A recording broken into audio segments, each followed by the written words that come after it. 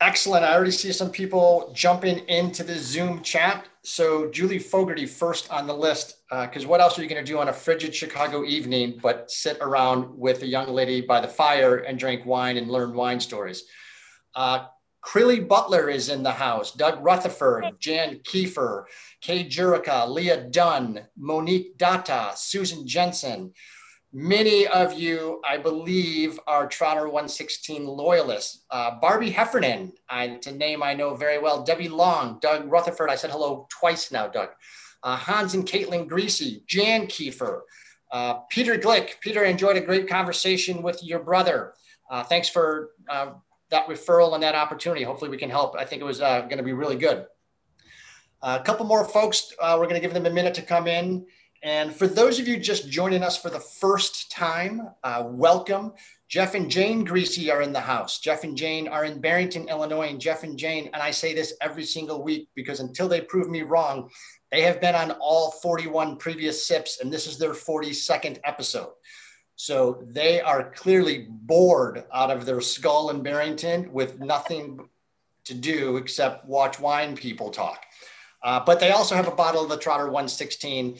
And so what I want to do is for the new folks, my name is Martin Cody, co-founder of Cellar Angels. And Cellar Angels is a different kind of wine company. We are a direct-to-consumer wine company that we curate wines only from Napa and Sonoma. Very limited production, often family-run, sole proprietors like the one we have this evening. And it's really important to us because we are digital storytellers, and every wine has a story. Some of them are extremely worthwhile to tell. Some of them are not so worthwhile to tell. And so we'll let Walgreens tell those stories because those wines are at the end cap. The other thing I want to let people know is that we don't have customers, we have supporters. Everyone that is involved in Cellar Angels is part of the mission, and the mission is really to change the world with wine. So 3 wine clubs that we have. You can go to the Cellar Angels marketplace and I'll show you how people are drinking Stephanie's wine in advance because they've purchased it via the sip kit.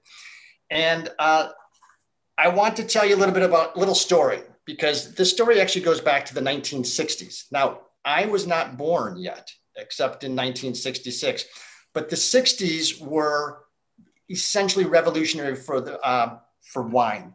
The 2 most famous Bobs in wine really got started in the 60s. The first one is, of course, Bob Parker Jr. Robert Parker Jr. actually came home from France in 1968, blown away by what he experienced there in terms of food and wine. But if you go back further, you go back to 1963 when a young Robert Mondavi also spent about 4 or 5 months in France and could not believe what he was experiencing with food and wine. But like all great things or all great successes, there's usually a woman behind the scenes. And so if you go back to 1962, a young lady decided to write a book based upon the culinary delights that she had experienced in France. And of course, I'm speaking of the mastery of the art of French cooking and Julia Child. Julia Child essentially lit the fire that was the fine wine and food revolution that then came to America. 1963, she started her own television program. Most of us knew that television program because it became a parody on Saturday Night Live with Dan Aykroyd impersonating Julia Child and severing arteries and bleeding all over the set on purpose.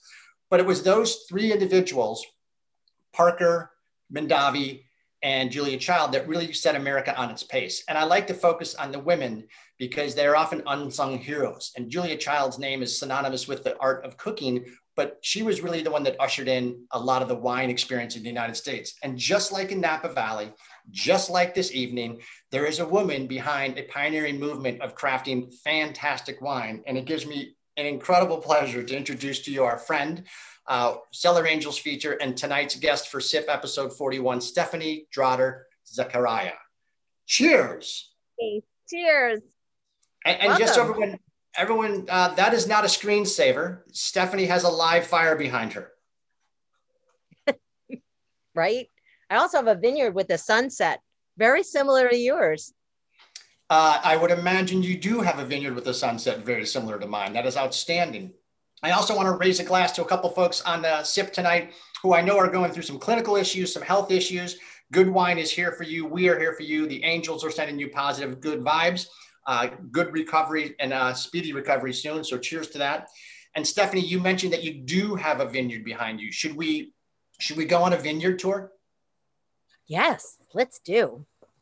Okay, we're going to go on a vineyard tour. Check this out. This is better than Google Earth. It's Stephanie Earth. Yes.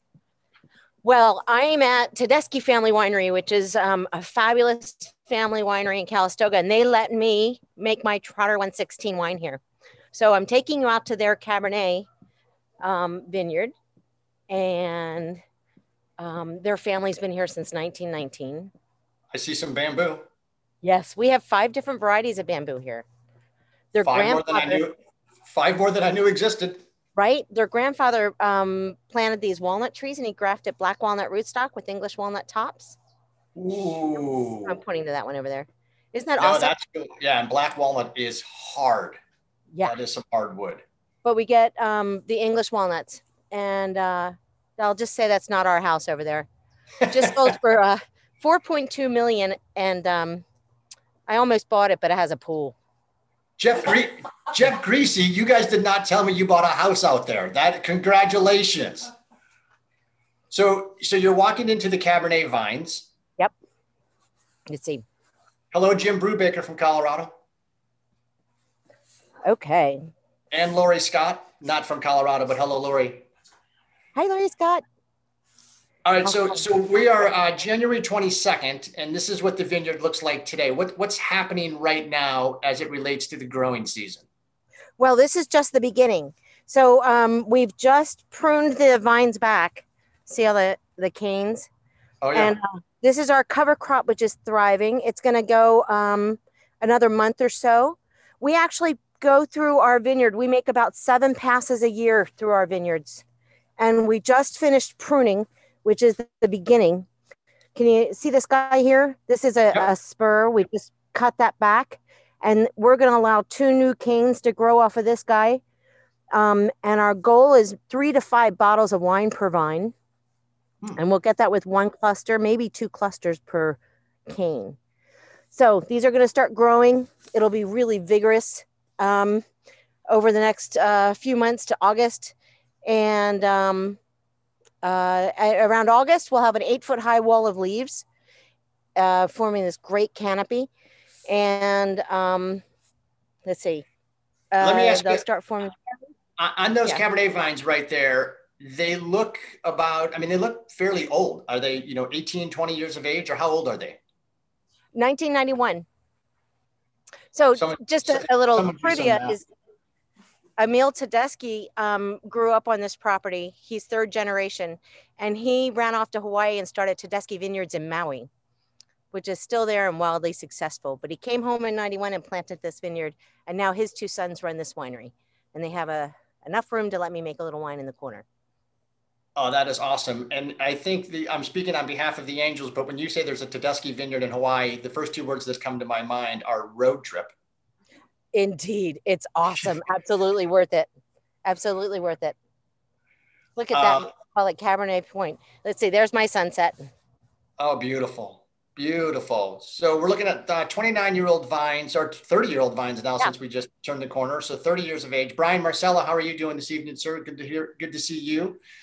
So you will go running through that vineyard with 7 times, and so is it 7 times to just keep down the ground cover, or is it 7 times to just 7 different reasons? So we did 1 time to prune the canes back.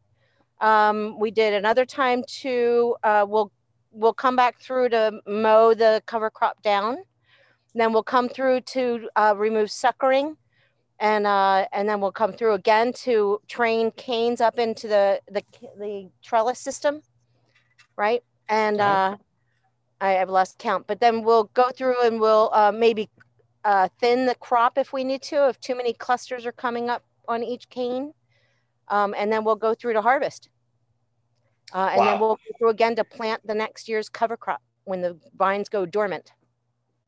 When does the cover crop, is it year round, or does it lay dormant plant at it all? every year. Okay. Yeah, it's a recipe of like sweet pea, fava beans, wheatgrass. And for visitors, we plant wildflowers in there. Ah, nice.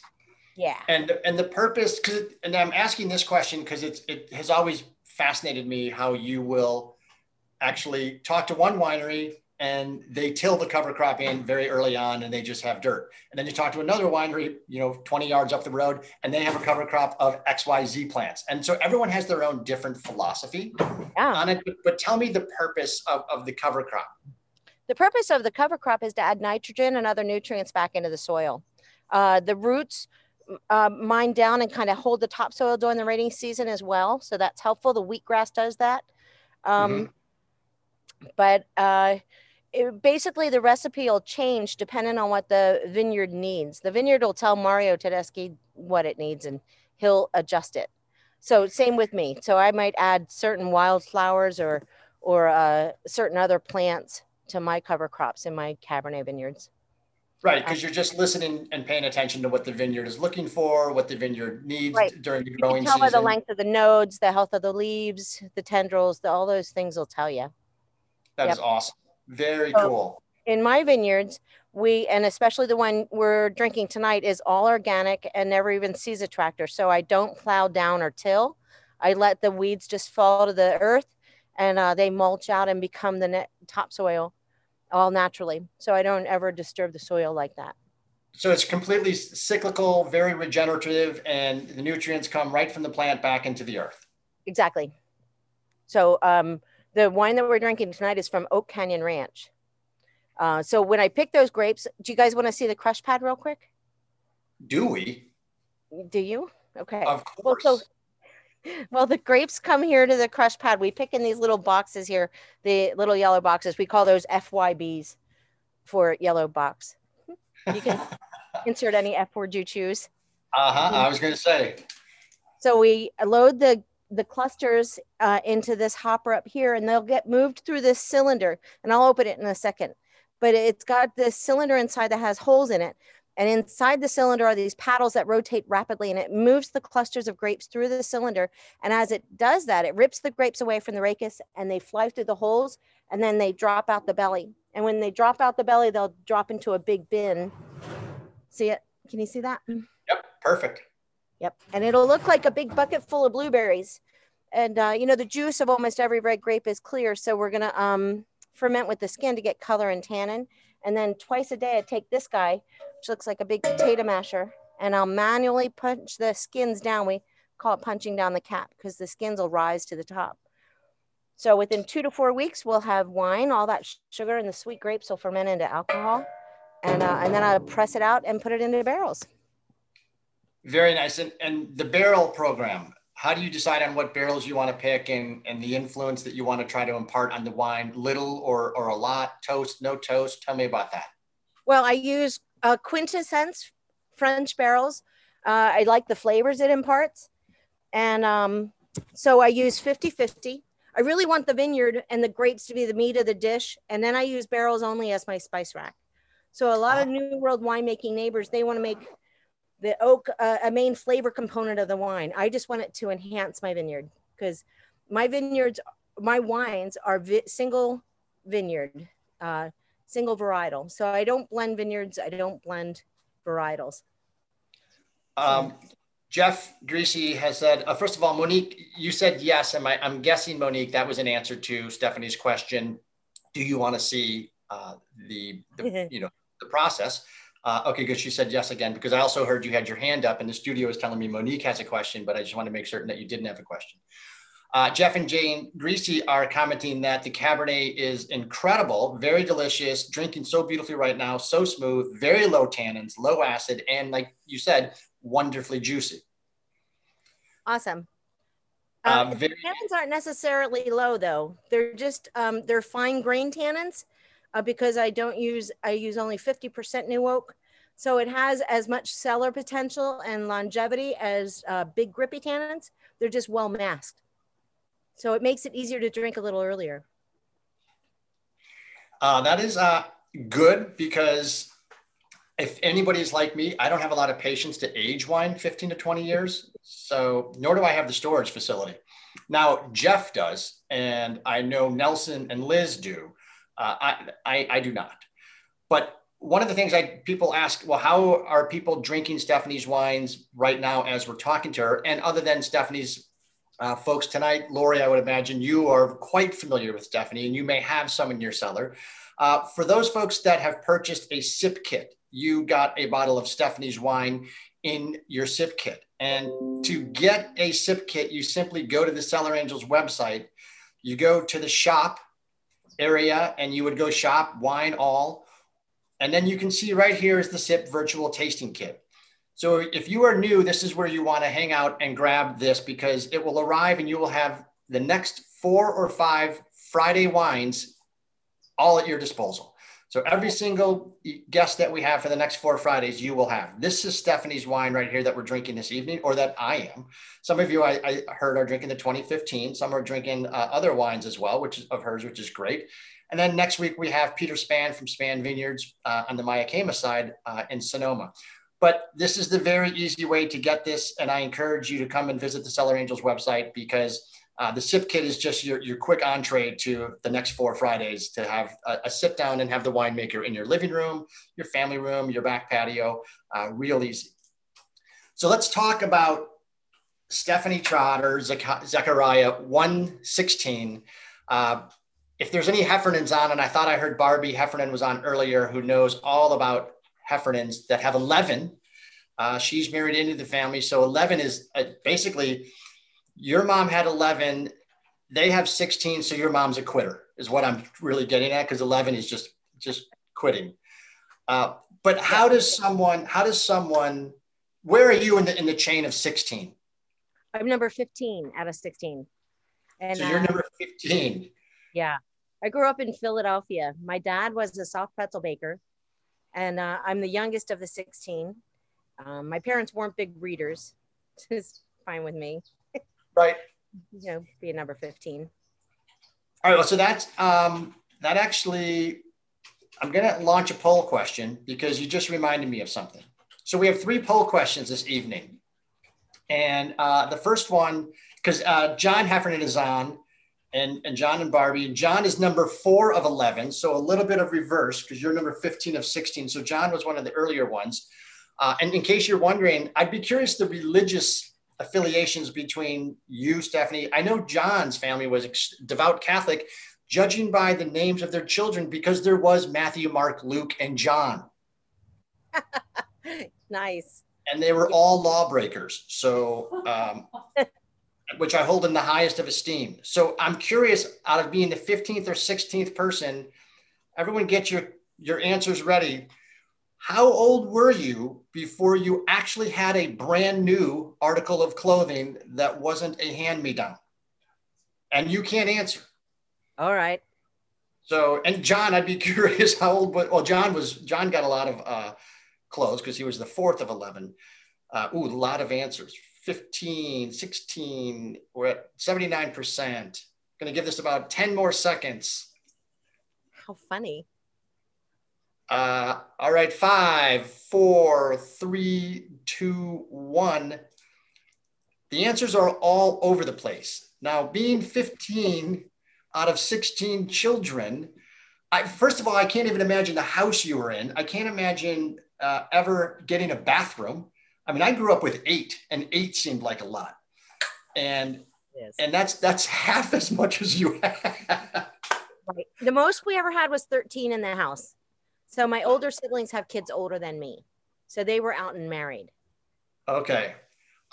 So what is the correct answer here? How old were you when you got your first genuinely new article of clothing? I think I was probably about 16, or maybe just about to move out of the house, somewhere in there. All right. So you're going to have to, because there's people that have a lot of money writing on this. So is it 16 or freshman in college? There's a lot of parimutuel wagering that goes on in this site, Stephanie. Don't tell anyone. I'm going to say freshman in college. Freshman in college. We'll take question number 1. I was wearing bell bottoms all through high school. Everybody else had straight legs. Yeah. That is awesome. Just so everyone else can see, here's the answers. So those of you, Chad and Debbie, yes to Catholics. Yeah, definitely. They only read the cover to the rhythm method. That's exactly right. Very well stated. So for those of you that have freshmen in college, you can let it ride, or you can take your winnings and sit back and relax. let me continue with, or learn a little bit more about the story, because you're in Philly. When did you decide that you wanted to go west? How did you happen to decide upon a career in winemaking and or wine production? Oh, well, it didn't actually, it decided me. When I turned 18, I was on my way to Alaska from Philadelphia. Uh, Why? it was as far as I could go without having to learn a new language, being the youngest of 16. So the home life was that enjoyable? Well, being the youngest, I was spoiled and tortured at the same time. You're so on your way to Alaska at 18. That's impressive. Yep, and I ran out of money here, Sonoma County. And I met my husband 26 years ago, and he lived here in Calistoga. And then I was married, and so I started having to drink wine. And so I needed to pay off my wine bill, started working in a winery, and I got bit. Got bit. So did you take any parental advice on children and the talk about what to do and not to do with the rhythm method? I apparently did. I have one son who I adopted. So, Oh, that's awesome. I figured it out. Good. And so I think it's funny too, because you mentioned that you got bit because you needed to get a wine job to pay for the wine bills. Yeah. And it's not too dissimilar from the story that Denise and I have, where we were in just way too many wine clubs at one point in time. I think we were in 10 or 11 different wine clubs. And so we just decided to open up a retail store, because why not get it at a cost or below cost versus all of that. So yeah, we had to pay our wine bill, and you get tired of, killing the UPS guy with case deliveries. Right. And so this was 1990, what year, 2, 3? 94 is when I landed over here in Napa. I originally landed in Sonoma County, and I was there since 85. And then I met my husband, and we moved here to Calistoga, or I moved here with him in 94. I got into the wine business in 97 and worked my way up to being cellar master at a winery. And ultimately, I got another job as an apprentice winemaker at Casa Nuestra. And then I went to David Fulton, and that's where they let me pick their Cabernet and make my first vintage in 2011. Wow. Yep. And who actually kind of shepherded you, and who guided you, and who do you look up to from a mentoring standpoint, that when you look back now, 2021, and your first vintage was 10 years ago, but you obviously learned a ton from 1997 to 2011. Who were some of the names that you wouldn't be here today or be able to produce this type of bottle and this fantastic wine without them? Oh, definitely Alan Price. He's in his late 70s. He's fourth generation Napa. He's got red wine in his veins, and he definitely held my hand. He's actually the first one that said, you know how to do this. You should just do this. And then it was the folks at David Fulton that gave me the vineyard to start with, and they sponsored it. They sponsored it at first. So I didn't need the big investment. I mean, I'm a bootstrap girl. I don't have a trust fund. And, it's with all these helping hands that I was able to make wine. And so my production is small. I only do about 130 cases a year. It's only direct to consumer. And I generally work with only 2 vineyards that are vineyard designated, varietal specific. So yeah, and they are to call the vineyards off the beaten path, at least the one I'm going to show a little bit later on, is an understatement, because the only way you're going to find this vineyard, in my opinion, is if you are lost or you're robbing the house. It's the only way, because it is so tucked away, it's not even funny. Jeff has a question, Greasy, with regards to, you mentioned the hidden tannins or fine tannins, and I like that description as fine grain tannins, because oftentimes I don't know what the opposite of fine grain tannin is coarse grain tannins, but they're tight and they're gripping. And so how do you do that? Is that oak regimen, or how do you get the fine grain tannin? Then you're going to start doing it. It's actually well played. Jeff, she's not going to tell you, so you're going to have to start a winery somewhere. Sorry. No, I use I pick my grapes a little bit earlier, so they're just a little less mature than a lot of my neighbors. And it's my recipe of barrels. I use 50% new, and the French oak is a fine grain wood, and it's just more subtle. And so 50% new and 50% neutral, or older barrels. And so I integrate the oak more gently. And I think that's the biggest. That's the big grippy tannins for me comes from all brand new oak. Agreed. Or Mount Veeder. Yeah. Yes. Sometimes. Well, I think the fine grain is actually an apt description, but I also want to go back to, this is one of the things we love about the wine industry is how inclusive it is. And granted, I know there's exclusive individuals in the wine industry, but for the most part, there are people that shepherd a younger generation that's eager and willing to learn along. And you mentioned two of them. And I'm curious, the trepidation that you had, when David Fulton said, hey, you should be making wine, or forced you to make wine. Did you want to do it? Did you, or you're like, yeah, this is a little scary? Yeah, no, I've been an apprentice winemaker for 10 years. And then I moved over to David Fulton, and they had a pretty good program, and Alan Price was their winemaker as a consultant. And so I was doing the hands-on work in the cellar for him. And their Cabernet vineyard came up in 2011. It was such a horrible vintage. I mean, so many grapes were left in the field because there were stuck tractors and so much rain and mold. It was horrible. But there was this small little patch of Cabernet that nobody wanted. And they said, well, if you want to give it a try, you can have that little vineyard. And they're just wonderful people. And they supported me, and I picked it. And my friends, we call ourselves Sisters of Divine for that first year. Crilly's been there every year since then, helping me pick. Crilly, I want to meet you, young lady. You are a rock star. Yeah. So Crilly, he's a pretty awesome guy, but he's friends with them too, actually. That's where I met him. Anyway, all my friends, we sorted the grapes, and we literally had to individually remove grapes. So like this grape, yes, this grape, no. It took us 10 hours to sort the vineyard by hand. And I got enough grapes for 2 barrels. And it got double golds at international competitions. Oh, geez, I mean, that's incredible. And most people that are familiar with Cellar Angels, or had a subscription over the years to Wine Spectator or any of the other trade rags, the 2011 vintage was about as maligned a vintage in the press as a vintage could be. And were you at all thinking, granted, 10 years as an apprentice winemaker, yet they said, hey, if you want a shot, here's a little block of Cabernet. Were you thinking in the back of your head going, oh, great, hardest vintage in 50 years. No one wants the grapes. And yet now here's my shot to make Cabernet. No, I'm one of 16 kids. I was like, woohoo. I was so optimistic. If it's good, it's going to be great. Yeah, you're familiar with hand-me-downs. So this was like hand-me-down. We're not going to take them. The universe was kind. I knew it would be. And it was good. And that's awesome. And Crilly, I mistakenly said young lady.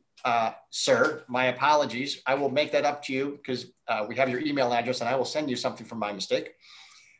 It won't be anything of value, but I'll just send you something. So don't get your hopes up. I'm interested in, you said 130 cases. Any desire to go beyond 130 cases? Not at all. And why not? I'm in the perfect spot. I get to make wines I like to drink that I can take pride in. I'm not making them to suit a writer's palate, or I'm not making them to where anybody else wants to sell them. Like, I don't need to be, you at Cellar Angels with your charitable component are a beautiful fit, but no one else sells my wine. It's direct to the people I know and have met, other wine lovers. And I wouldn't be able to do that if I got bigger. I would need staff, and I would need tasting room people representing the wine and that kind of thing. And right now it's very much me. I'm sharing with you my art, and I'm grateful to do that. Now that's actually a great commentary and great explanation, because what you have is a project of love and passion. Then if you grow, in my opinion, and you got to be 250 cases, 500 cases, like you said, you'd have staff, you'd have schedules, you'd have work. That sounds like work. That doesn't sound like love and passion. No. Speaking of art and you producing art, tell me about the label, because here is the wine I'm drinking this evening, and it is fantastic and beautiful. It is a work of art.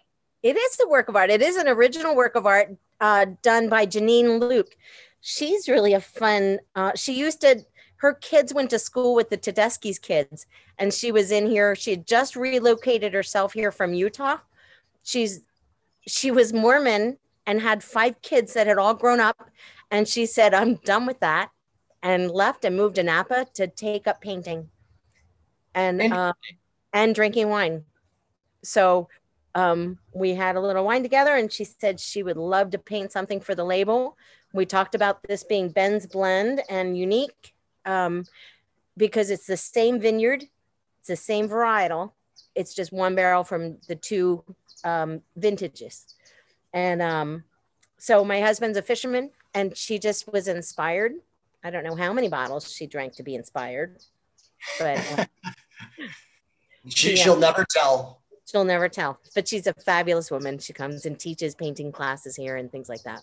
Oh, that's awesome. And who's Ben? Ben's my husband. Okay, because that was a question. That was a question. Ben is the husband. It actually brings me up to another poll question. So let me go to question number 2. For those of you that had the college question correct, you get a chance. And for those of you that didn't, you get a chance to actually win some of your money back. So at 130 cases, as Stephanie mentioned, her wine is actually always sold out. So we're thrilled to have some of it on Cellar Angels. But where is the farthest distance someone has been photographed enjoying one of her Cabernets? Colorado, Maine, London, Korea, Japan. The answer is not always C. Sorry, whoever just picked London. Okay. I'm going to give this 15 more seconds. And while I'm waiting for the group to answer. Hey, so I might suggest that it would be the most recent far away, because some of those other ones are applicable. Okay. It has been photographed, and so I don't want to mess it up for anybody. The most recent far away, that brings me to another point where we may have to include a field next week for write-in candidates. But is making wine for yourself your full-time gig? Or are you still doing a wine hustle, at various places? Oh gosh, no, I don't hustle anywhere anymore. But I work here at Tedeschi 3 days a week. As their director of sales, and I just kind of come in and play around and sip wine, and then I get to work on my own wine intermittently. And Tedeschi has a similar program to where they're 100% direct to consumer, but they make 2,000 cases. So it definitely requires a little more effort to stay in touch with their customers and family. It sounds very reminiscent to a day in the life at Cellar Angels offices. We just come in, play around, and drink wine. I mean, I love how we've been able to make a business out of that. Isn't it awesome? I'm so lucky. I work with an amazing group of 20-somethings, and it's a ton of fun. So I get to do both. I get my own gig, and then I get to work with them. And that's the best of both worlds. That's fantastic. So Stephanie had mentioned that the most recent faraway picture, because my guess is Colorado, Maine, and London are regulars. So who sent you the most recent faraway picture, and where was it from? The most recent was Korea, but my wine's been to Japan several times, with Crilly as one of them, one of the carriers. That is fantastic. I mean, that's amazing. I love people that take wine internationally with them. There's just something special. Crilly, you and I are going to have a drink one day. I promise you that.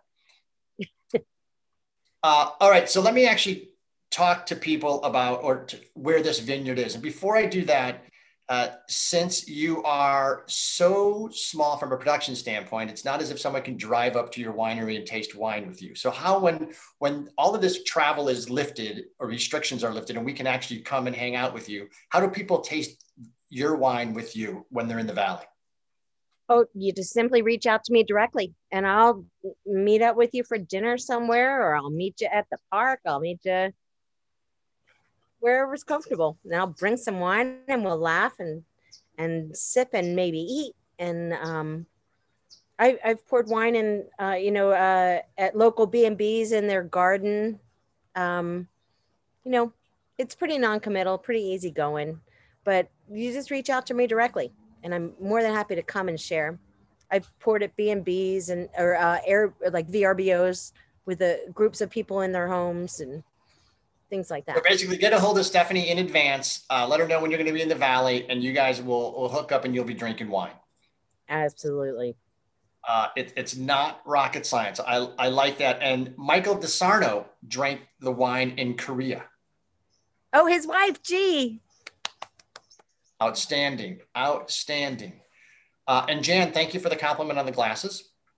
Are you talking about these glasses or these glasses? Just, they might be new. I don't really get new glasses. I get new magnification of cheaters. So I'm now up to a 2, I think. Let's actually, we're talking about this vineyard and how small it is. And so I'm surprised, 37 minutes into the episode that no one is chanting for Google Earth. But we are definitely going to go to Google Earth right there. There we go. It starts off, Stephanie, it starts off as like a low rumble. Picture Gladiator, and you just hear the crowd starts going Google Earth and people just get crazy for Google Earth. So we are going to show you this vineyard. I hope. There we go.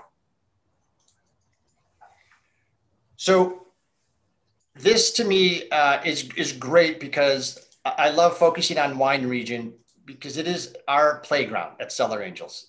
And I don't know why Chandri's in there, but I apologize for that. So our playground is Napa and Sonoma. It's where we focus. This is our wine region. Sonoma, very large county. Napa, 30 miles wide or 30 miles long, 5 miles wide at its widest point, over 1,000 commercially licensed wineries. These two counties combined have 17 of 33 known soil types in the world, maritime influences on the west, south, and within. So you've got the San Pablo Bay, you have the Pacific, you've got the Russian River Valley, the Napa River. You've got so much geological happenings here that it's an amazing place to craft and produce wine. But one of the things that Stephanie has the privilege of doing and skill at doing is finding great little vineyard blocks. So if you're a fan of golf, check out this little postage stamp vineyard. Wow, that's crazy.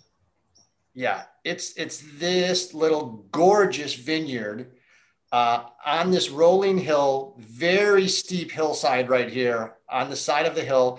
A lot of the best wines from Bordeaux, a lot of the best wines in the world, Rioja, South America, areas of Germany, they're all hillside wines. And I'd be curious how you found this vineyard and actually, tell me about it or tell us about it. Why is it special? Well, it's my first vineyard outside of David Fulton. And I was looking for more. I was looking for another vineyard. And I reached out to somebody in a wine country classified ad, and they were like, "Oh dear, no, we can't help you. You're way too small of a request." Because I only wanted a ton or maybe 2 of grapes. And she said, "But I have a friend, and so it's owned by a woman, and the vineyard is run by a woman named Daphne Amory, and she actually teaches it at Harvard Business School on how to convert all agricultural crops back to organic. And this was a personal project of hers. And she converted the vineyard back to being all organic. Like I was saying earlier, when I was out in the vineyard, we plant our cover crop and we just let it fall to the earth and create the next layer of soil. holding in the moisture through the summer months. And so I met Daphne, and Daphne introduced me to Jessica, who owns the vineyard. And then I started making wine with it in 2014. That is awesome. And it's interesting too, because this is in Coombsville. Mm-hmm. And Coombsville, for everyone knows, we're big fans of Coombsville. It's the newest AVA in Napa. And it is literally, just to give you an idea of how close this is to downtown Napa, take a look at this little shot. So just for fun, that huge vineyard next to my little Cabernet vineyard is Farniente's Chardonnay. This whole thing right here? Yeah. And it's not organic or biodynamic, is it? No, luckily I've got lots of space between my vineyard and theirs. But it's interesting because you can see downtown Napa right here and the Napa River. And it's amazing how close you are. But when you get here, it is like you're in a different world. Absolutely. And it is about as picture perfect as you can get, because this hill is very, very steep that you're butting up against. So it's just a neat, also a lot of equestrian properties nearby. So there's tons of farms. Now, did you grow up on a farm in Philly? Oh, no. My dad was a baker. So. Oh, okay. We just grew up in a big house.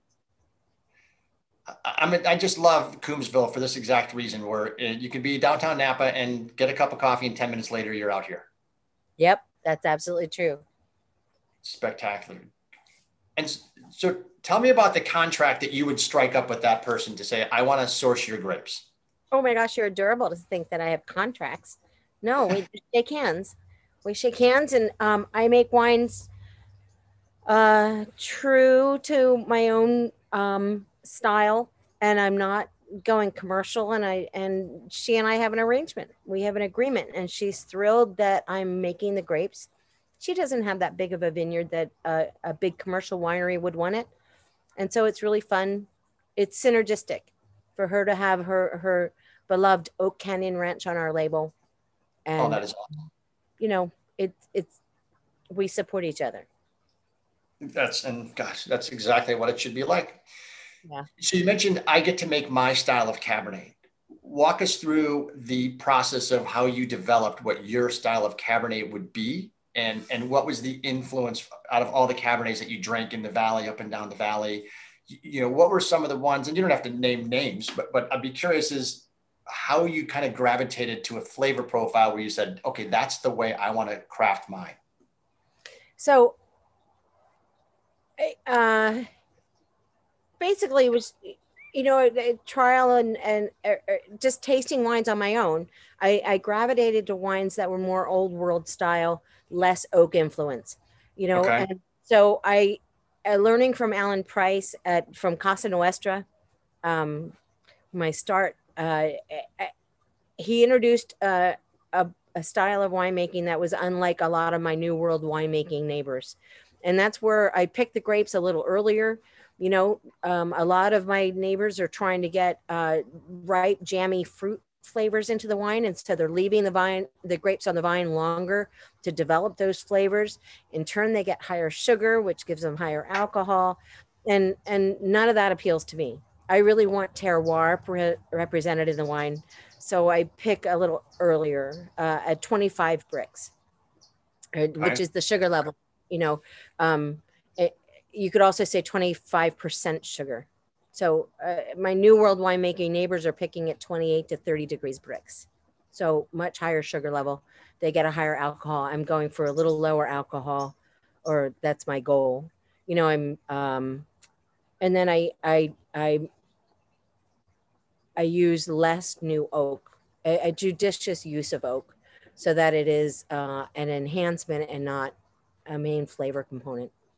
So it's just a style that appeals to me, and then I work on that. And in fact, in 2019, I'm actually playing around with a little bit of American oak, 50% new, 50% used, from my neighbor who is the president of Silver Oak. And so he got me a couple of barrels, which is nice. Cool. Yeah. Which is kind of fun as well, because you're like, all I need is 2 barrels, and they just have probably warehouses full of them. Right. Well, he was drunk and it was New Year's, but we won't go there. Yeah. It's just you and I, Stephanie. There's no one Yeah, listening. that's right. Your secret is safe. We're in the cone of silence. It's a different forest than where silver oaks trees are, but it came from their cooperage in Missouri, Interesting. and he So now inherited.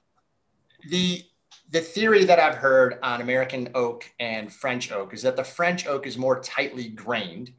The American oak is has wider grains, and as such, the wine can seep further into the barrel and then extract a lot more of that wood component. Yes, and Um, so I didn't use two new barrels. I used one neutral and one new, and then I'm aging it an extra year okay, to make it more my style for that oak to dissipate and for those big grippy tannins to fall out. So I want it to be my fine grain style. So yes, American oak is a much younger growth tree, and the grain is wide and it's more pungent because the wine is seeping in like right. as you described. But and French oak, and you get more oak flavor, you get more wood. Um, French oak is a tighter grain, it's more subtle, it's more uh, seasonings like I get vanilla and Mhm. other like seasonings from my kitchen cabinet in the vanilla oak flavors. I So like it. I think one of the hardest things I would imagine is okay, you're at 130 cases, and every vintage, obviously, year in and year out, is different because of what Mother Nature throws at you or what she doesn't throw at you. And so you're constantly adapting and pivoting. And so how do you have the end in mind that you talk about the Cabernet style that you want to present with the fine grain, some fruit forwardness, but softer, more elegant, old world. And yet a lot of that is dictated by the growing season. So how do you kind of course correct when maybe we don't have any rain this year and it's going to be leaner clusters, or we have too much rain? I mean, how are you able to pivot and come up with a final product that consistently year in and year out is so fantastic? so basically I'm just trying to make the vineyard sing, and consistency comes from your AVA. So Coombsville is always going to offer a certain ribbon of flavor through the wine that you can rely on, and Mother Nature is certainly going to influence it with more or less rain or more or less sun or other things. um, I just I just try to pick the vineyard at the same sugar level that gives me the terroir representation in the wine that I want. And then I used my recipe of barrels that I think complements the wine. So there might be some vintages where I would want to use more new oak or less new oak, depending on what the vineyard's giving me. But for the most part, I'm just trying to make the vineyard sing. I'm not trying to manipulate it to be something it's not.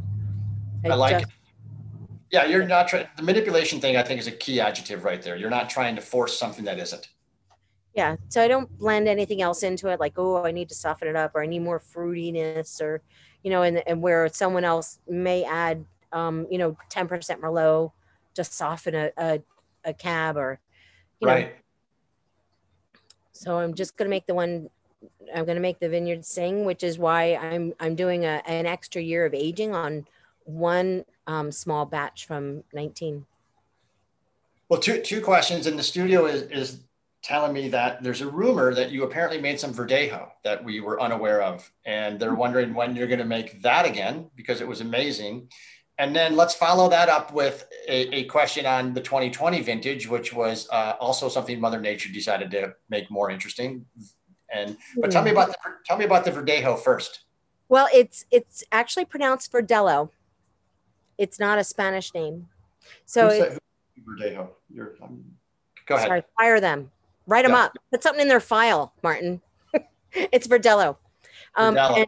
And uh, and it was a joint project with a friend of mine who was the director of winemaking at the Hess Collection, Randall Johnson, and he has his own label called Calafia, and he does Verdelho, and I got to play around and make it with him. So I did it 2 years in a row. I only made one barrel of my own, all neutral oak, and I won't be doing it anymore. He wasn't able to gain access to that vineyard again.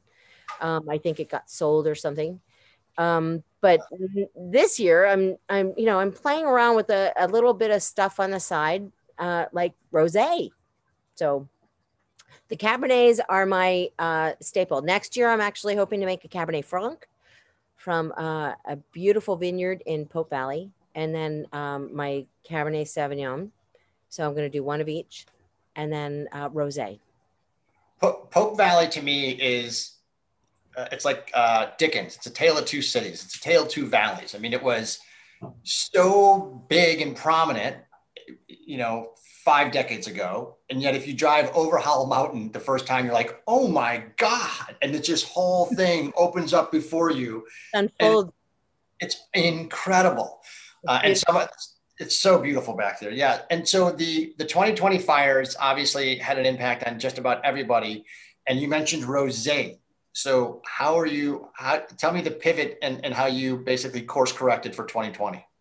So the Cabernet Franc that I was going to pick last year was actually singed by fire. So it was unsalvageable. Like I couldn't pick it at all. And then my Cabernet vineyard in Coombsville had enough smoke and ash landing in it that I wasn't comfortable making a Cabernet. Because, with Cabernet, you have to soak with the skin to get color and tannin.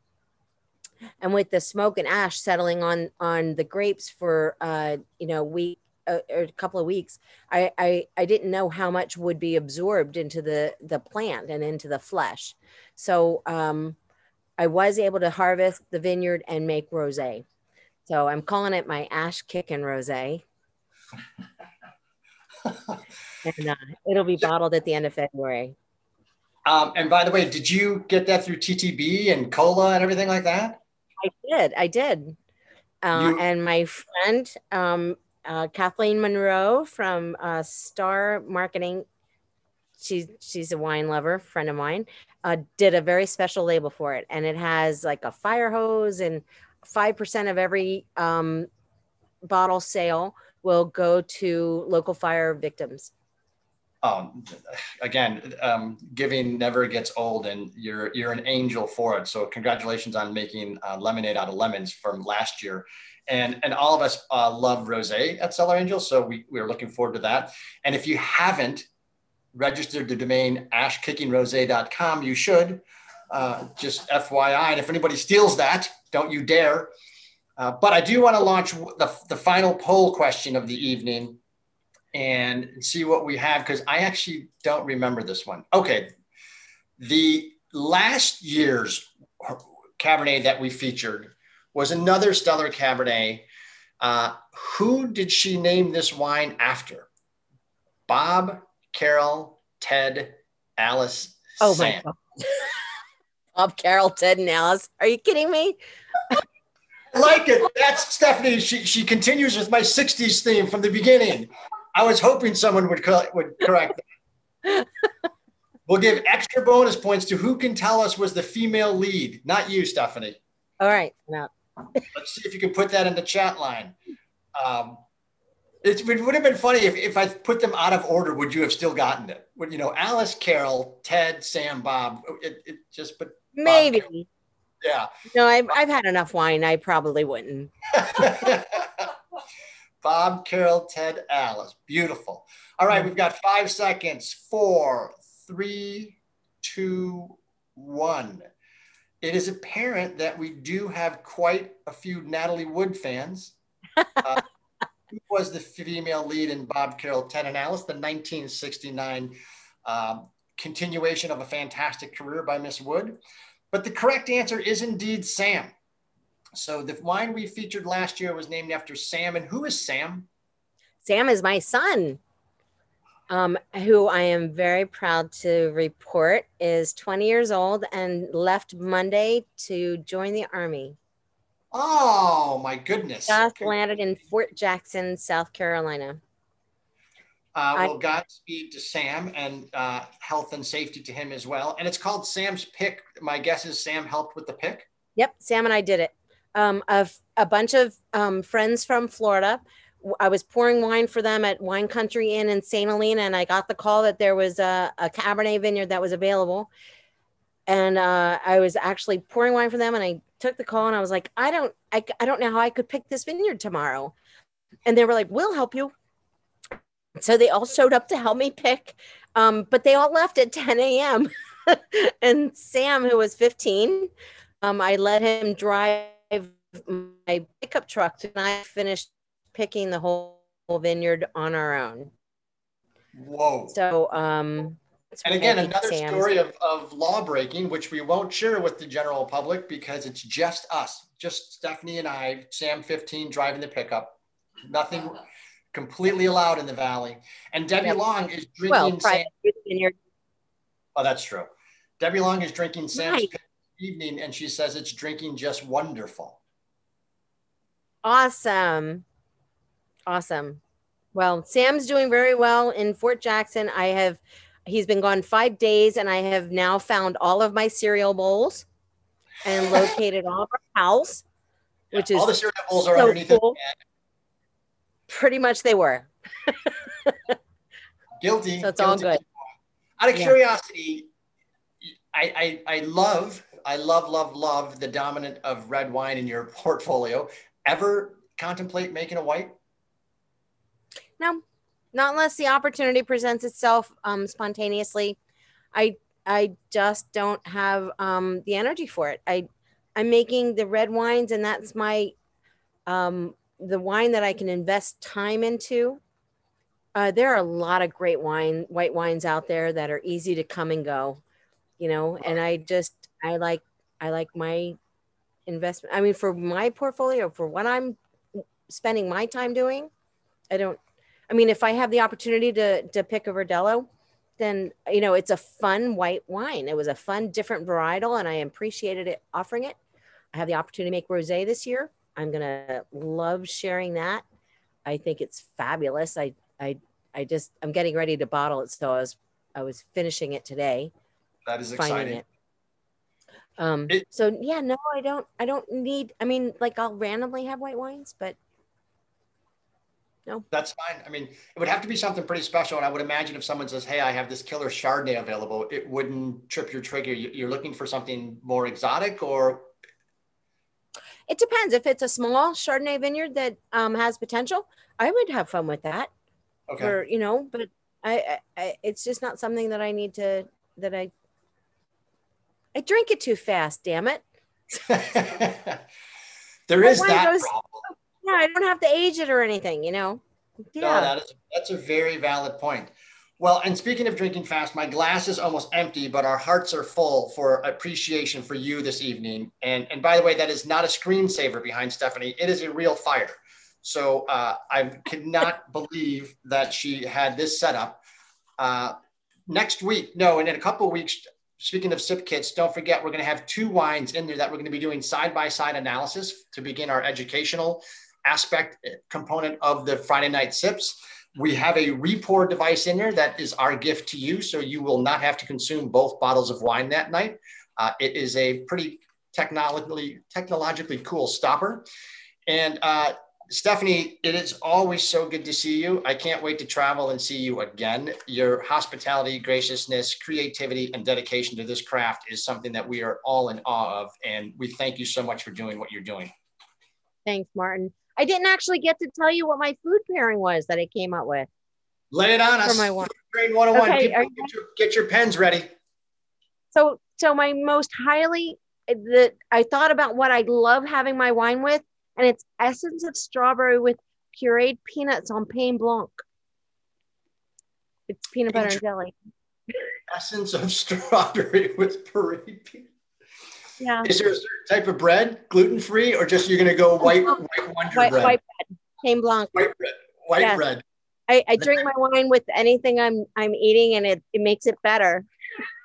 I love it. Well, here it is, a fantastic Cabernet with fine grain tannin suitable for the finest PB&J. Indeed. Thanks, Cheers, everybody. Man. Have a fabulous weekend. Yep. Take care, everyone. Be good to one another. Happy sip. Happy sip.